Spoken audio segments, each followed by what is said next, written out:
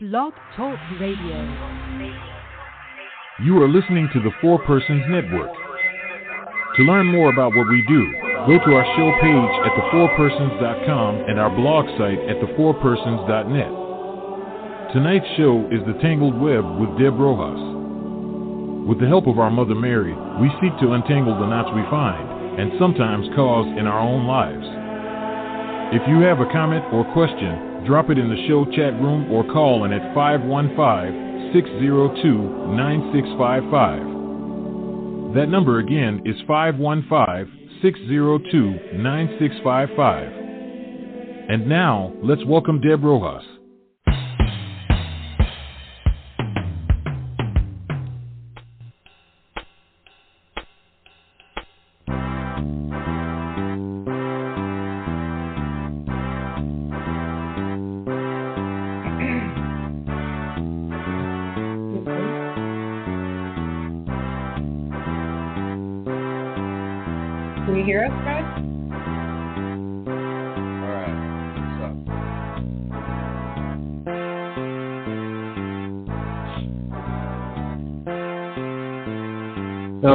Tangled Web. Are you hearing me okay? All right, excellent. We have your host, Deb Rojas, with us. I am Fred Bowley, and tonight we have as our very special guest, Gian Milles. How are you, Gian? I'm doing well. Thanks for having me. Gian is a therapist who works closely with Deb in the Philadelphia area. But as you heard, if you want to call in, please call in. It's 515-602-9655. Tonight we're going to talk about a number of things. But first of all, Easter. What's your favorite memory of Easter, Deb? Ooh, my favorite? I have to say the Gloria was pretty fantastic this year. The church was completely dark, as in all of the lights were out. And when the Easter candle came in, the light of Christ was present. The Exultet was still done by candlelight. So we were waiting very patiently for the Gloria, where all the lights could come on. What's the Exultet? What's the Exultet? It's what the priest sings that just tells the story of creation, and how Christ is really the light of the world. So we're rejoicing. We're rejoicing that Easter's here. Cool. The light of Christ he's present with us. But what was really cool is we sang Secret Cherubs by candlelight, and I didn't screw it up. Wow. The first for everything. Right on. More memorized than I realized. And then the when we got to the Gloria, and Father did Gloria in excelsis Deo, there was this huge organ interlude. And as the altar was being lit, the organ just got bigger and bigger and bigger. I wish you guys could see my arms because they're just expanding the sound of the organ. So it was just really climactic, and then all of the lights went on, and at the same time all the bells are ringing, and it was just this incredibly joyful moment. And then we broke out into the Missa Pape Martelli mass setting, which is just an absolutely glorious polyphonic mass setting. And it was really, really special. Very joyful. Well, sounds fantastic. We had a very beautiful service as well. As you know, I am critical of Novus Ordo, the new Mass, which has been around since 72. Do you know? Something like that. 62 is isn't 62 the council was the council. Yeah. It wasn't the council; it was the new Mass, which came in later. Yeah. And it's valid. I'm not saying that, but it's awfully plain, and it's more like a church service rather than the Mass. But at times, when you have a good man like we have, he tries to make it really reverent and to bring back some of the the things that lift the soul towards heaven, right? Mm-hmm. So the Vigil Mass is a great example of that, when we had the candles and he chanted a lot of the, what do you call it again, Deb? Exultet. The Exultet. Exultet. Oh, Exultet, okay. Exultet. We're listening. But anyway, so that's we don't have the same facilities as you have. We are a simple country parish with a lot of retired people, but it was quite beautiful with the candles and everything. But the other thing was, we had a whole family come into the church this Easter. Wow. From the mother, father's already in the church, but all the kids, stair-step kids, all the way down to a really small girl. And it was really beautiful to have them all be baptized. And then a little Chica was anointed with oil. And the rest of them were confirmed. So that was like a really, of course, a beautiful part too. But I have another question for you. What is your favorite memory from days gone by? When you were a kid or any time, what's your favorite Easter memory? Gian, you got anything? Yeah, let's ask Gian that. Just family. I mean, every Easter since I can remember, we've spent with my mom's side of the family. For a while it was my maternal grandparents who hosted at their house in Trevose, outside of Philadelphia. That's where I'm from. Cool. County area outside of Philadelphia. So it was there for a number of years, and it was just full of life. It was vibrant. It was very just a lot of love, And my grandma was kind of the fuel of that. She was very caring and passionate, and she kind of organized everything and brought the whole family together. I would say, and it kind of centered around her. Of course, my grandfather was very important and relevant, but he was kind of much quieter, a little less social. But he enjoyed the food. More shy. Certainly, everyone enjoyed the food. So we've carried that tradition on. Both of those people have passed. But now my parents are hosting most years. Sometimes they're flipping between a different cousin and my parents, but my parents are hosting. So it's really nice to just be able to have people over at our house. It's not my house anymore, but it's the house I grew up in. So it's kind of like my house. Yeah. Do you have any good food to eat? We don't really have any like traditions or like signature dishes for Easter. So no, not really, no. What about chocolate? Chocolate. I mean, there's chocolate. Yeah, there's chocolate, but it's I wouldn't say it's always there. Yeah. Right. We like chocolate year round, so we don't like to limit it to just the Easter chocolate. However, after the fast, there's something about bringing out all the candy after the Lenten fast. The candy and the chocolate and the desserts that kind of make it more of a special celebration. I think that's really important because I don't know about you guys. When I was a kid, we had very few treats. One thing, we were really poor, so there just wasn't money to have a whole lot of special stuff like soda. You say soda? No, you got it. No, I didn't say anything. I was just thinking that we didn't even have soda. Maybe once a week on Friday nights with pizza, but it was right. Yeah. So now it's like everywhere, and people have it every single day, and that's fine, whatever. But when we were kids, like once a month would have been more like it. I mean, we never had anything like that. So when it was a big holiday like Easter and we had all this candy, it was like amazing, holy cow. And now it's like jelly beans, like, there's nothing really good to eat. I guess I'll eat a jelly bean. But when I was a kid, I mean, those jelly beans were like, oh, wow, it was so amazing. But I think one of the great things for me about becoming a Catholic was that explosion of joy at Easter, because before there's very little difference. You have chocolate as you go along, and then Easter, here's a bunch more chocolate. Okay. And then the next day back to normal.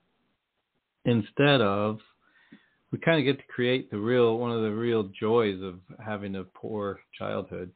The great thing about being really poor as you come up is that the treats are so treaty. It's so, it's hard.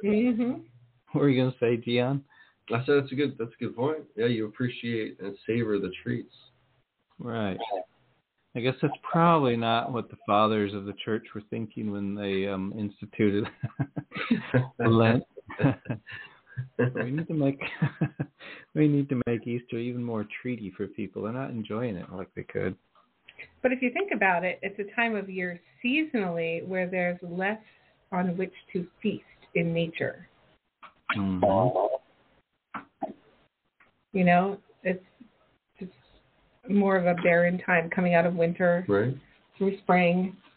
So it's I always thought it was really awesome that the flowers started to bloom around Easter. It was like the earth was reminding everybody that the resurrection was expected. Yeah. Guaranteed even. Guaranteed. It would happen. Yeah. What are you going to say, Gian? Well, I was just thinking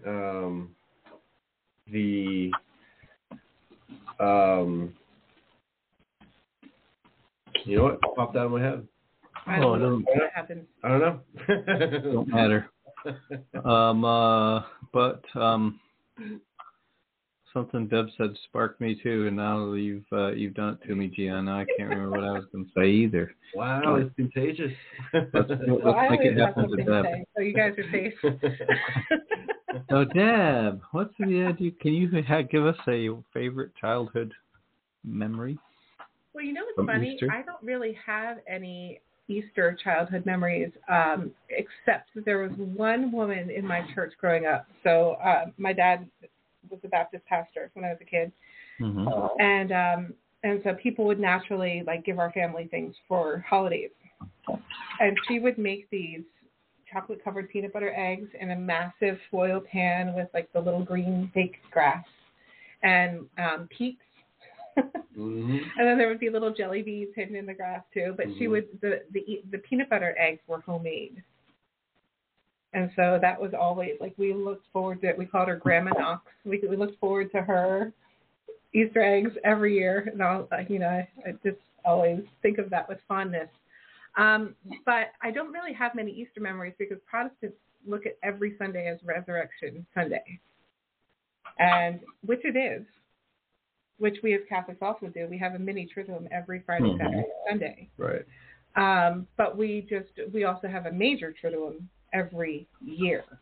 Right. And so in which we more profoundly and solemnly remember and celebrate the passion, the burial, the death, and the resurrection of Christ. So kind of interesting looking sounds like it's a bit more of a big deal for Catholics. Yeah. Definitely. What, Easter or Sunday, Gian? Easter. I was thinking the Easter. The Easter Triduum, if you will, maybe capital T, as opposed to the one every week, which is not to be discounted by any means. Right. I don't think. I think sometimes it's a struggle for us to enter into that. Certainly the reminders there every Sunday of the Paschal mystery and of the resurrection, in particular. And we have historical fasting on Fridays, every Friday, historically. Right.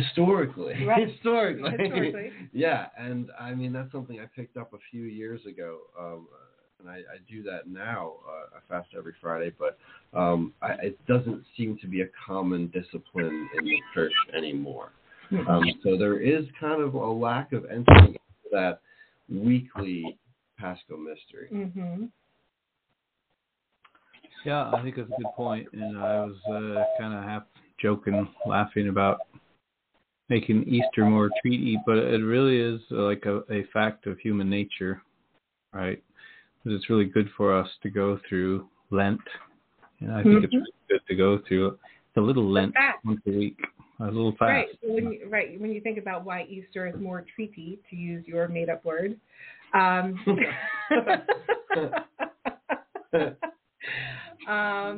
treaty. You can chant that if you like. It is more treaty because the whole season is more fasty. Yeah, that's true. We need more fastiness in our lives, I think. Yeah. And it doesn't need to be like a misery, but it needs. It's really good for you to fast a little bit. I've heard some things recently about fasting being good for your body, but even if you can't bodily fast, to at least sort of aesthetically fast, in some sense, I think is really good for you, good for your soul. Yeah, I have a good friend who just stopped listening to music for all of Holy Week. Wow.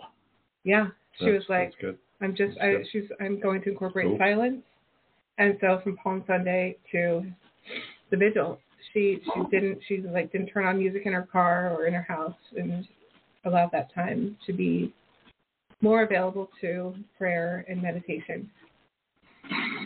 That's cool. That's really awesome. I was really impressed with her.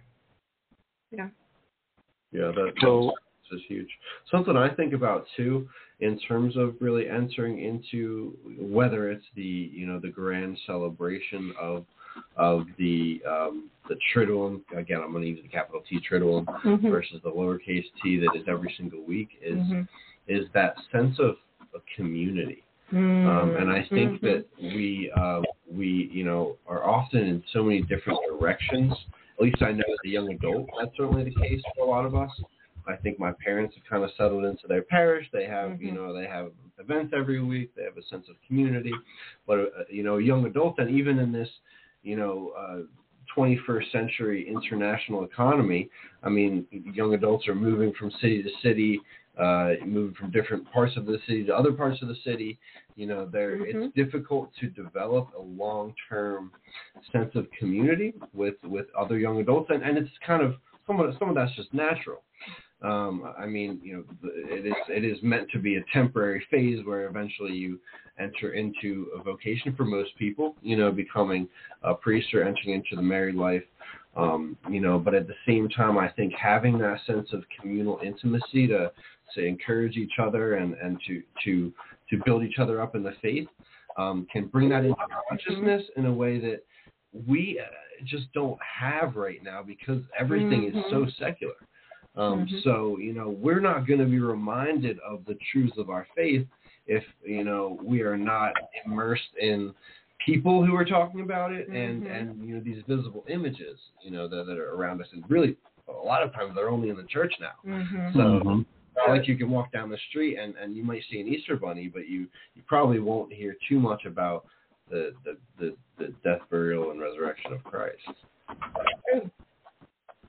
Excellent point. And that's, I think, why I like talking about liturgy so much on the show.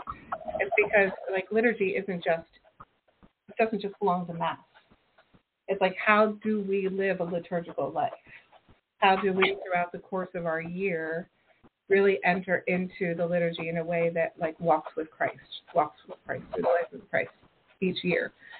And I think, to your point, we need more of that community celebration and observation of what is taking place liturgically to really bring us together more and encourage us in our faith.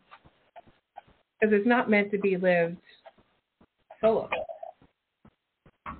We're really meant to live in community.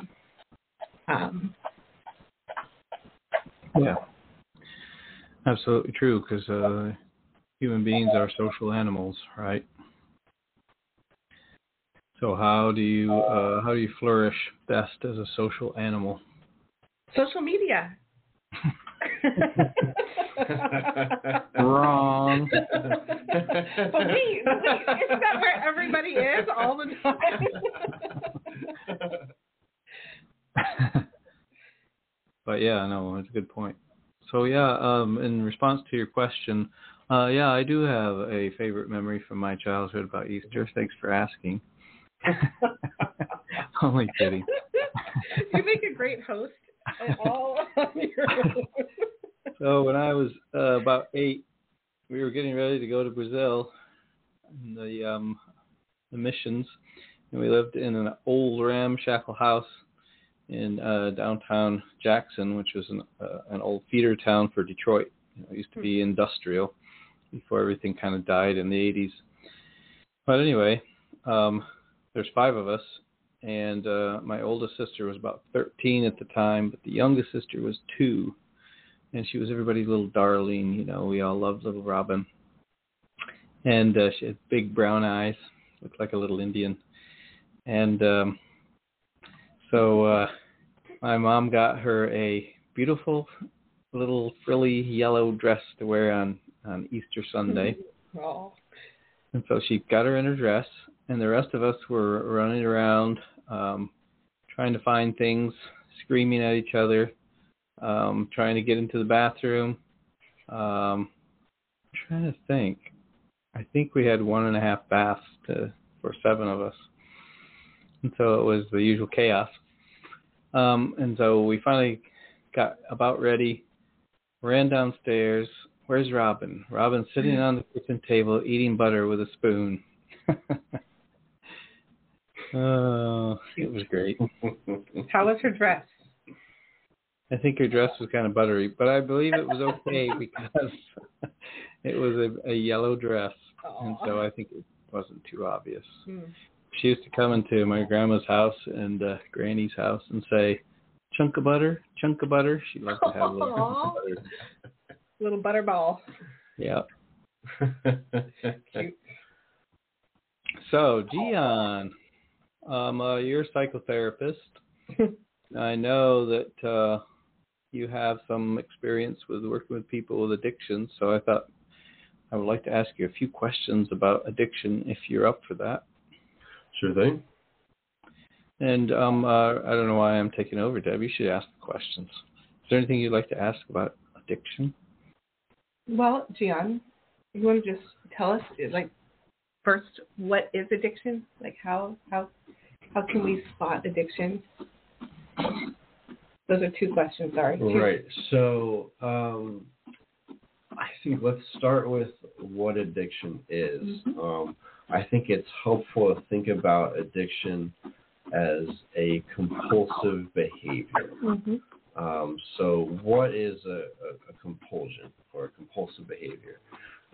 It is a thought or a feeling that produces an action, or an action is taken because of the experience of that thought or feeling to basically relieve some kind of distress or suffering. Mm-hmm. Mm-hmm. And so that compulsive behavior, in this case addiction, that can be gambling, that can be drugs, that can be alcohol, that can be pornography. Mm-hmm. It can be social media. It could be technology, absolutely, yeah. Or technology, absolutely. But the point is it is a coping skill. Mm-hmm. It is used to cope with some kind of discomfort that the person is experiencing. And then through, various factors such as early exposure, such as availability, mm-hmm. Other things like genetic predispositions. And I would also say the outcome, whatever the feeling is associated with that behavior, whether it's a very, very good feeling, the dopamine, sure. that sure.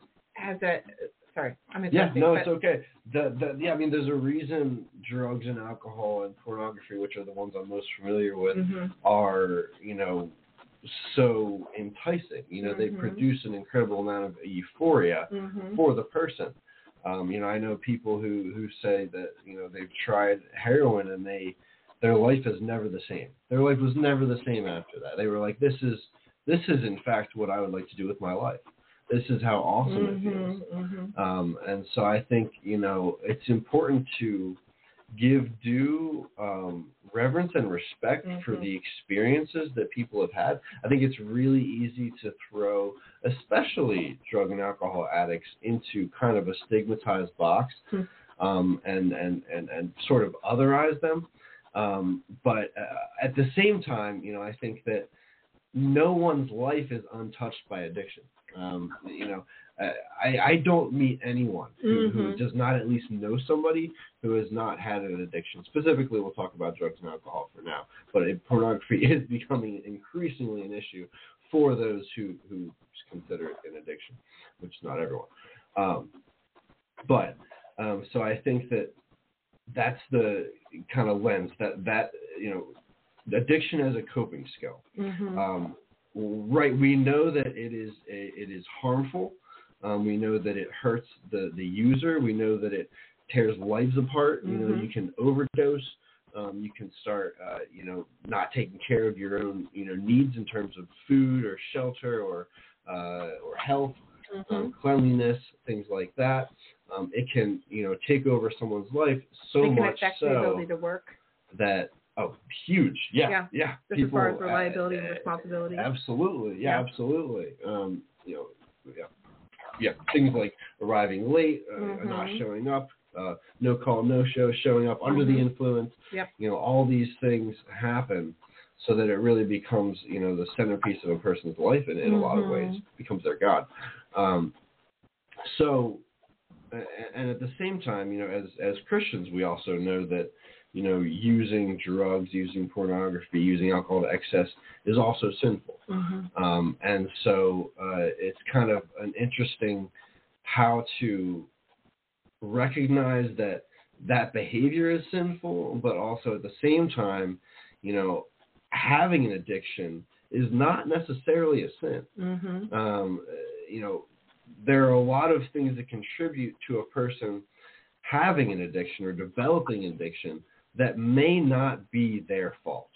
And it's going to be somewhat an individual basis, but I think it can be really helpful to understand that most people, if not all people, did not have they did not play an active role in developing that addiction. That addiction was not a part of their plan. So could you speak more to that when you say not their fault? What would be some of those factors that could predispose someone to be seeking this kind of relief? Certainly there's trauma. So a very high percentage of people who struggle with addiction also have a history of trauma. There's a lot of comorbidity. Also availability. Availability is huge. Okay. For people who grow up in basically an inner city area where drugs are at every corner. Right. It is a very, very difficult thing to say no to. You factor that in with a lack of fatherhood, father's presence in a lot of these neighborhoods. Protective father's presence. And you get kids who are basically kind of running around in a lot of ways unsupervised with not a lot of direction, not a lot of taking charge fatherhood figures, except those that are also people who are not that much older than them and running the streets basically.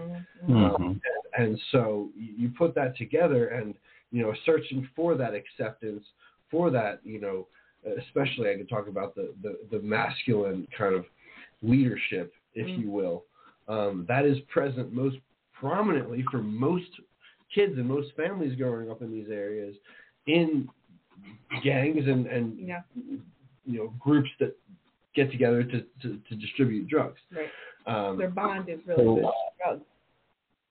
So that being offered and even pressured and so available is really, really difficult for somebody who's got a developing brain and possibly a traumatic childhood to say no to. Mm-hmm.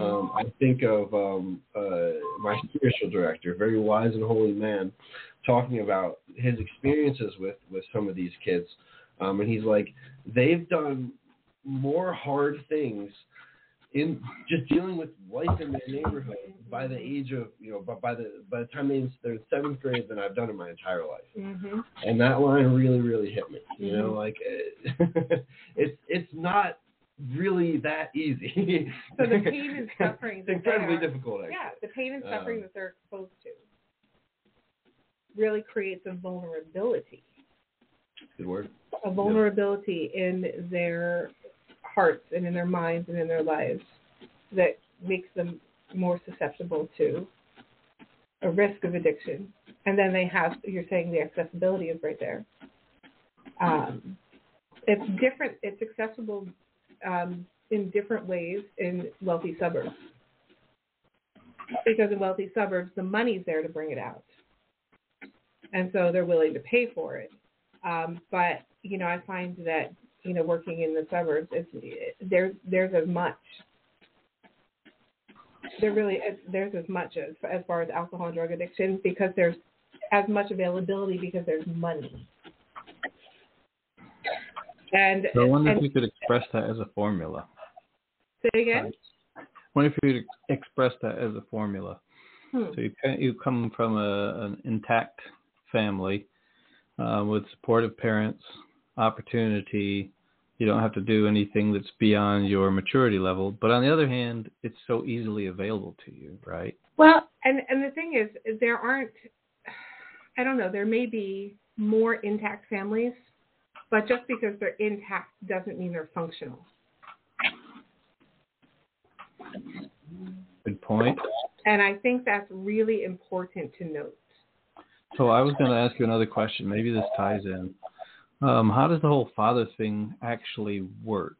Like, I feel that it is true, but why is it that kids growing up with just a mother would be more vulnerable? What's the mechanism for that? Well, Gian, and my boss, Dr. Peter Kloponis, likes to say that there are 3 things that men that are part of being a man: being a leader, a provider, and a protector. And when dad's not there, mom has to do. There's no leader. Mom's trying to figure out how to provide. She's she's working. She's trying to do, just survival. We're talking survival. And then protection-wise, she's limited. She's really limited as far as what she can do protection-wise. Right. And so those are severely lacking. And then if there's not a strong, sometimes an extended family can make up for that lack. If there's an active grandfather or uncles who can kind of step in and be that fatherly guide. So what about an intact but dysfunctional family? What do you think? What do you think, Gian? Well, it depends on the nature of the dysfunction. I mean, certainly all sorts of things go on behind closed doors. And I mean, the way I think about it is, it starts with the marriage. It starts with the relationship between the husband and wife. If it is at this point what was so-called traditional family, and is there a level of devotion? Is there a level of warmth? I mean, I don't think we can divorce this from faith either. In terms of the prioritization of one's relationship with God, and what that looks like in the pursuit of the good, true, and the beautiful, and so starting with that is really the first step to a good marriage, and so it does have to have kind of 2, yes, wounded, but also 2, in some sense, complete individuals who are coming together and have a sense of, do they understand what marriage is? Do they what is their understanding of marriage? Mm-hmm. How do they see it? And do they see it as something that, is meant to be permanent and is meant to be serving of others, outward looking? And so all of that mindset, I think, goes into, whether there's basically an adequate level of health on each side, for each spouse, mm-hmm. just baseline psychological health, and also, commitment to the marriage. Mm-hmm. So, talking about dysfunction, divorce is dysfunction. Mm-hmm. The way that hurts children is profound. Mm-hmm. It's profound. It's somewhat amazing to me how normalized divorce is, actually, considering how we know that it actually affects children. And so, divorce. Did you say globalized? How globalized it is? How common it is? Normalized. Oh, normalized. I see. Mm-hmm. Yeah. So that's just one example. I could go on, but the two parents having a good relationship, two parents being present, there's already dysfunction if that's not the case. If that is the case, there's many distant fathers out there. There are many abusive fathers out there. There are many women who who struggle to engage emotionally with their children, and there are many women who struggle to maintain a sense of stability and kind of emotional stability in their household. Mm-hmm. So all of these things have various different effects on children growing up. Yeah. So I don't know. I feel like I could talk about this for like an hour. So you saying those things, so many cases come to mind of people that I've worked with, where there's a dominant and an unstable mother, and the father, instead of kind of being a stabilizing factor for her, just panders to trying to. Doesn't want to kind of rock the boat, so we'll just go with whatever mom does. Mm-hmm. Then there's, the domineering father. Thinking of another one, extremely domineering father, and husband, and children who are just nervous wrecks. Right. With significant anxiety issues that manifest in all sorts of disorders. So there's just so many different ways that dysfunction looks. So even in an intact home. Right. So here I am. I have various weaknesses or problems from my childhood, and so someone offers me booze or whatever. I get started drinking, and I'm okay, but then I drink a little more, and then I find that I can't stop. Right. So does there have to be that aspect? You said it's compulsive. Do you have to have tried to quit, or could it possibly be that some people have never actually thought to try, but they are addicted to whatever it is? What do you think? I'm not sure if I understand your question. Are you asking if someone can be addicted to something specifically without having tried it? Without having tried quitting. Without having tried to quit. Well, the first question that comes to mind is, by whose standard? By whose standard? Are we talking about the people in their life, the people that hopefully love them and care about them, mm-hmm. or are we talking about themselves? And I think that kind of the classic line is, I can stop whenever I want. I can stop whenever I want. Right. So that line kind of provokes the thought that person probably hasn't tried. Mm-hmm. They probably haven't tried. But by that. But maybe they've thought of it. Thought of trying. Maybe they've thought of that, because that statement does actually say that there's maybe a thought of it, but it's dismissed for whatever fear, whatever reason. Yeah, sure. Definitely. Just pointing that out. No, I agree. I agree. It's obviously on their radar, which, maybe it's because of their own self-awareness, or maybe it's something, a loved one brought to their attention. Or maybe they can't keep a job, or maybe, there are other external factors that are kind of showing them somewhere that something's not working. Sure, absolutely. So I had a client a few years ago, a girl who was, I think at the time about 16, sort of late teenage years, and very keen on being fit. How keen? Well, quite keen, because she, when she wasn't losing weight fast enough by cutting out the carbs, she fasted, actually, speaking of fasting, and dropped weight off quite quickly, quite radically. How old was she? She was about 16, I think, something like that. So go to the doctor. One doctor, pediatrician, says, you're too thin. You need to start eating again. You need to eat healthy, whatever. Go to the psychiatrist, and the psychiatrist says, nah, you're within the range, so your BMI is okay.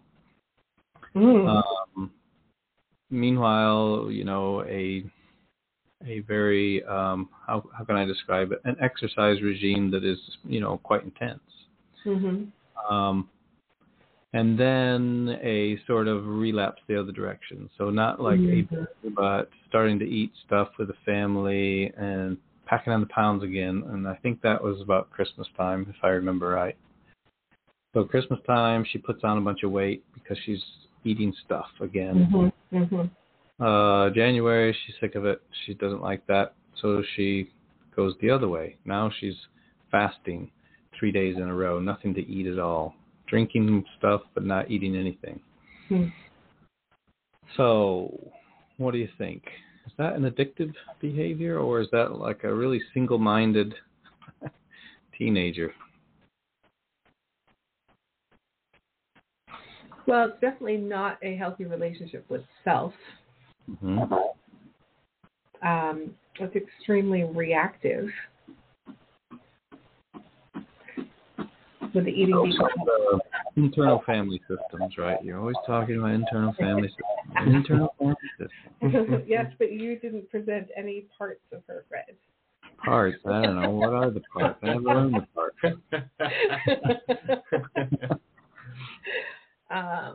You want me to talk about her mother?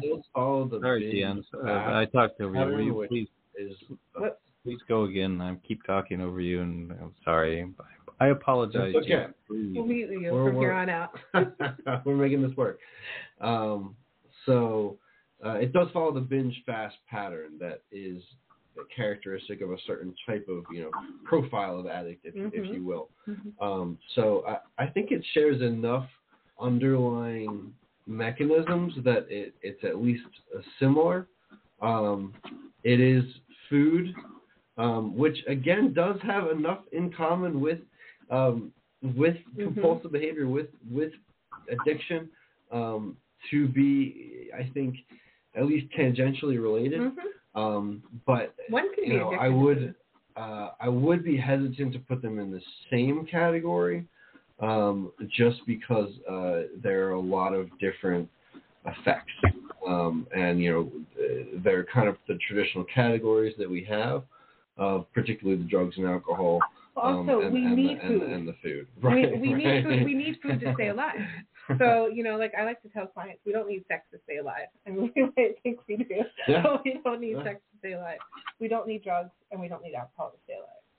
Like at a certain point, the brain tells us it's like it's life or death, but we don't actually need them. We do need food. So in that sense, it's not the same category. But she wasn't addicted to eating per se. She was addicted to fasting. If anything, I'm not sure it counts, but that would be my argument. She's not addicted to food. There could be an addiction there as well, though, and that could be kind of like a guilt or a self-punishment. And I'm thinking of the inner critic. When we talk about IFS, we all have this inner critic that's like telling us of things that we're not doing right or things that we're doing wrong. And it can be very helpful because we do things that are wrong that need to be corrected. But they can sometimes go on hyperdrive. And with young women, especially if they're looking at their sense of worth and identity and getting that from social media, where everybody appears to have the quote unquote perfect body shape. And, you know, that's what defines attractiveness or one's value. And if one doesn't measure up to that, you know, then there can be a lot of different messages the inner critic can use to attack oneself. And then also, depending on the family life of this young woman, you know, what kind of messages is she getting? Often girls with eating disorders are getting messages from their mother that are not particularly helpful, even if they're intended to be. Mm-hmm. You know, like, what, are you going to have that second dessert? Or, you know, like just something that simple. Mm-hmm. That, and you know, and the way, especially a developing mind can interpret something. Yeah. You know, maybe there's something off with the mother as well. Absolutely. Right. Maybe not. But the way things are interpreted by a developing mind, often benign comments or seemingly benign comments can have. They can get twisted. I don't want to say catastrophic, but a pretty serious emotional impact. Right. Mm-hmm. Right. So I have a question from a listener. How do you break the chain? You know, if that's a generational thing from father to son or mother to daughter, how do you break that? The chain of addiction particularly? Yes. Well, there are things like, you know, healing the family tree, you know, doing sort of prayers or deliverance prayers to you know, find freedom from generational demonic activity, there's even a mass, which is a factor. There's a mass particularly for that as well. I've had it said. It's powerful. Yeah. Cool. So, you know, there's the spiritual dimension. Aspect, yes. And then on the human level, I would say, I mean, one person has the power to break that chain. And you know, getting help. Getting help is a way that you can pursue the healing that you need, and effectively, you know, reverse that wounding and not transmit that to, you know, your children. So I would say one person, yes, but they can't do it by themselves. Yeah, right? I agree. You know, so one person can make all the difference. Yeah. But the lie behind addiction is that I'm in this by myself. But I can't trust anybody to help me. That I'm not lovable and nobody even wants to help me or thinks I'm desirable. You know, that this addiction is the only way that I'm actually going to find comfort or peace in this life. And so part of that seeking help is recognizing that I can't do this alone. Isn't that true generally, though, about a lot of problems, or I would even say probably most problems? Yeah. Dr. Jordan Peterson recently was talking about loneliness and how that's really the epidemic that we're dealing with now. And when you look at the DSM, like how many of those things really are the result of disconnection and loneliness and broken relationships. So I have another question for you. Here's I will play the devil's advocate.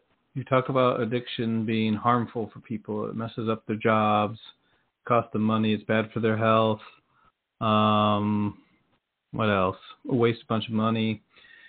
But those things could be said are not true of using pornography, right? So how is pornography an addiction? No, they can be said for pornography too.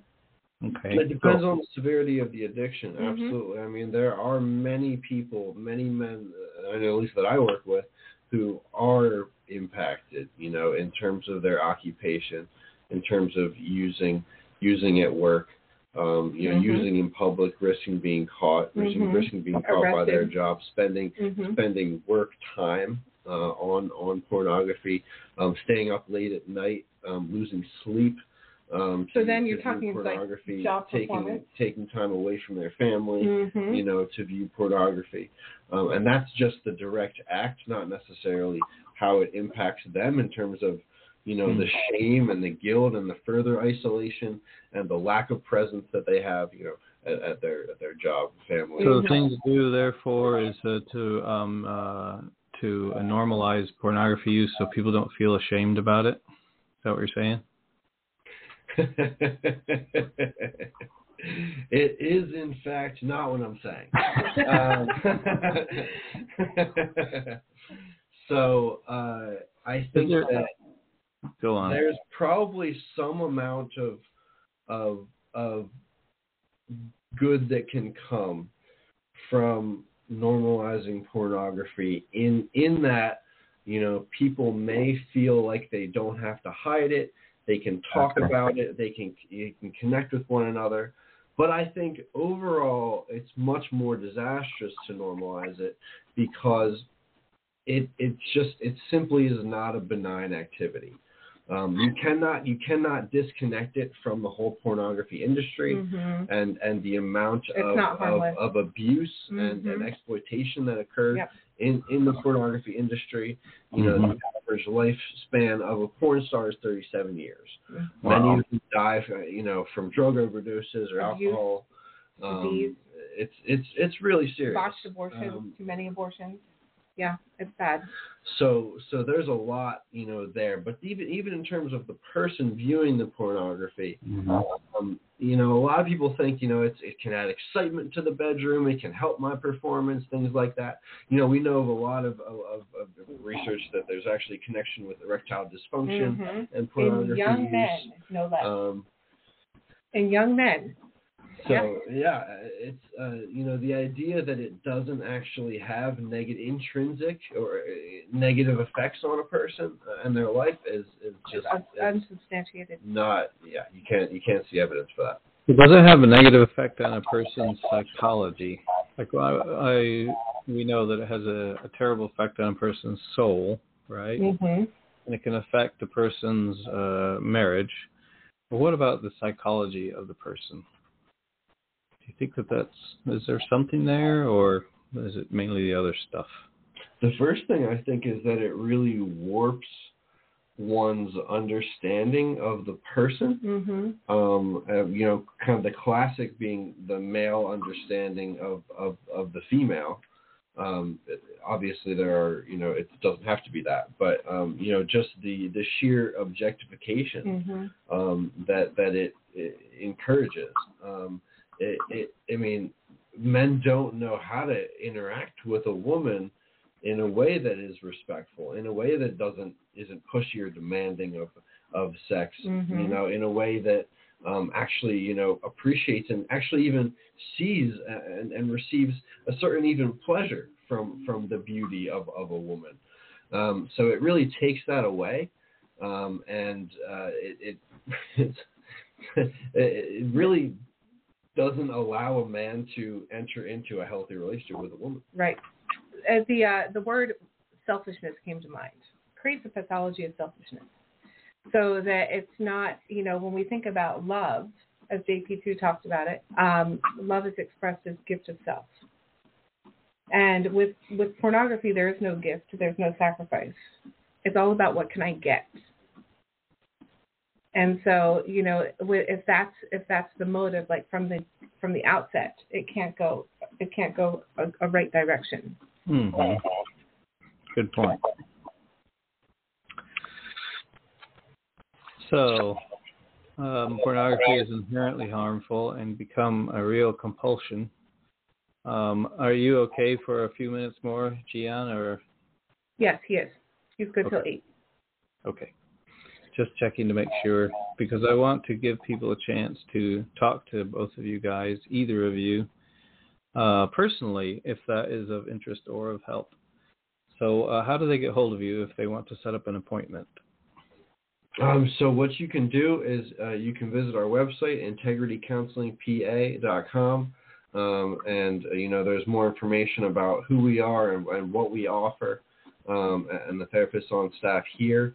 Our office number also is 610-601-9781. That is 610-601-9781. You can give us a call, 8:30 between 8:30 a.m. and 4:30 p.m. Eastern time, or when our office managers are in the office. And anyone can call. Anyone can set up a free 15-minute consult that we offer to talk to one of our therapists on staff here. And I know we have 6 wonderful ones. So they can reach either one of you guys at that number or on that website. Yes, Gian and I both work at the same practice. Awesome. And what was the website again? It is integritycounselingpa.com. Is that right? I think so. My cards are right there on the shelf. Let's make sure that's right. Let's make sure that's right. So as Gian was saying, you can have a free 15-minute consultation if you want to bounce some ideas or just see if it might work for you. Mm-hmm. If you or anybody you know might be suffering from an addiction or any sort of problem. And the approach of a Catholic counselor, a true Catholic counselor, is going to be profoundly different. Sometimes you might not be able to tell the difference, but there are important ways in which it is profoundly different from a secular counselor. Can you tell us a little bit about Barnabas and what you do in Missouri? St. Barnabas Reconciliation Ministries is the nonprofit that I have set up here in Missouri to promote reconciliation between family members, between denominations, and between all people and God. So, in other words, we all know Catholics know reconciliation as kind of what I think of as a euphemism for confession. Mm-hmm. But it is descriptive, right? It is true that confession is when you get right with God. Mm-hmm. So I think that is the most important thing, is if we can help people get closer to God or to get right with God in a variety of ways that we're working on now. So how can they get a hold of you, Fred? They can get a hold of us by calling 573-692-4126. So that phone number is 573-692-4126. And the website will be up soon. Oh, good. Maybe. But St. Barnabas co-produces this show, but we are guests, really, of the Four Persons Network. Right. Which is something that has been developed by John Benko. And I would like to let you know that there are other really cool shows available to you. Live tomorrow at 7 p.m. is Luke Haskell. I'm doing Catholic apologetics, in other words, the truth of the Catholic faith. Next day, Thursday, make sure and be here at 7 o'clock, because the best show of all is coming on. Sorry for the laugh. Thank you for that, cynical laugh, Deb. It's my show, theoretically, technically. It's called Uncounseling, and we take kind of a skeptical view of counseling and psychotherapy in general as a profession and a practice. Then on Friday, we have Dustin Quick, a vlogger and Catholic convert, with his story. And April the 19th, make sure and catch this one. This is the famous Benko C. Benko show. If you have to watch Benko C. Benko, 7 o'clock. All these shows are at 7 o'clock Eastern time on the Four Persons Network. Gian has to head out, so let's give him a thank you. Thank Absolutely. you, man. Really appreciate you joining us tonight. Thank you very much, Gian. It's so great to talk to you, and I look forward to talking to you personally too, to catch up. That'd be great, Fred. Thank you guys so much for having me on. You're very welcome, and I hope you get a lot of calls out of this. Have a good night. Thank you. So, Thank Deb. You. Is that yours? Yes. Would you like to say a prayer to close off? I would love to. In the name of the Father, the Son, and the Holy Spirit.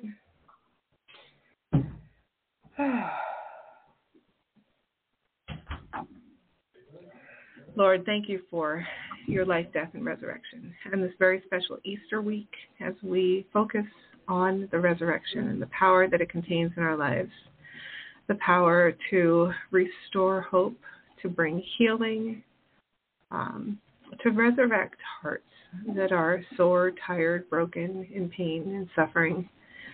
So we thank you that we can enter into these conversations and this work of counseling, confident of your healing and the grace that you provide for that.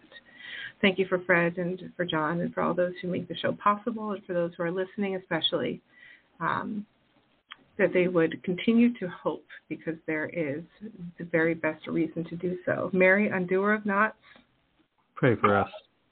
in the name of the Father, the Son, and the Holy Spirit. Amen. Thank you, Deb, and I will see you later. Talk to you later. All right. Blessings. Have a good night, Fred.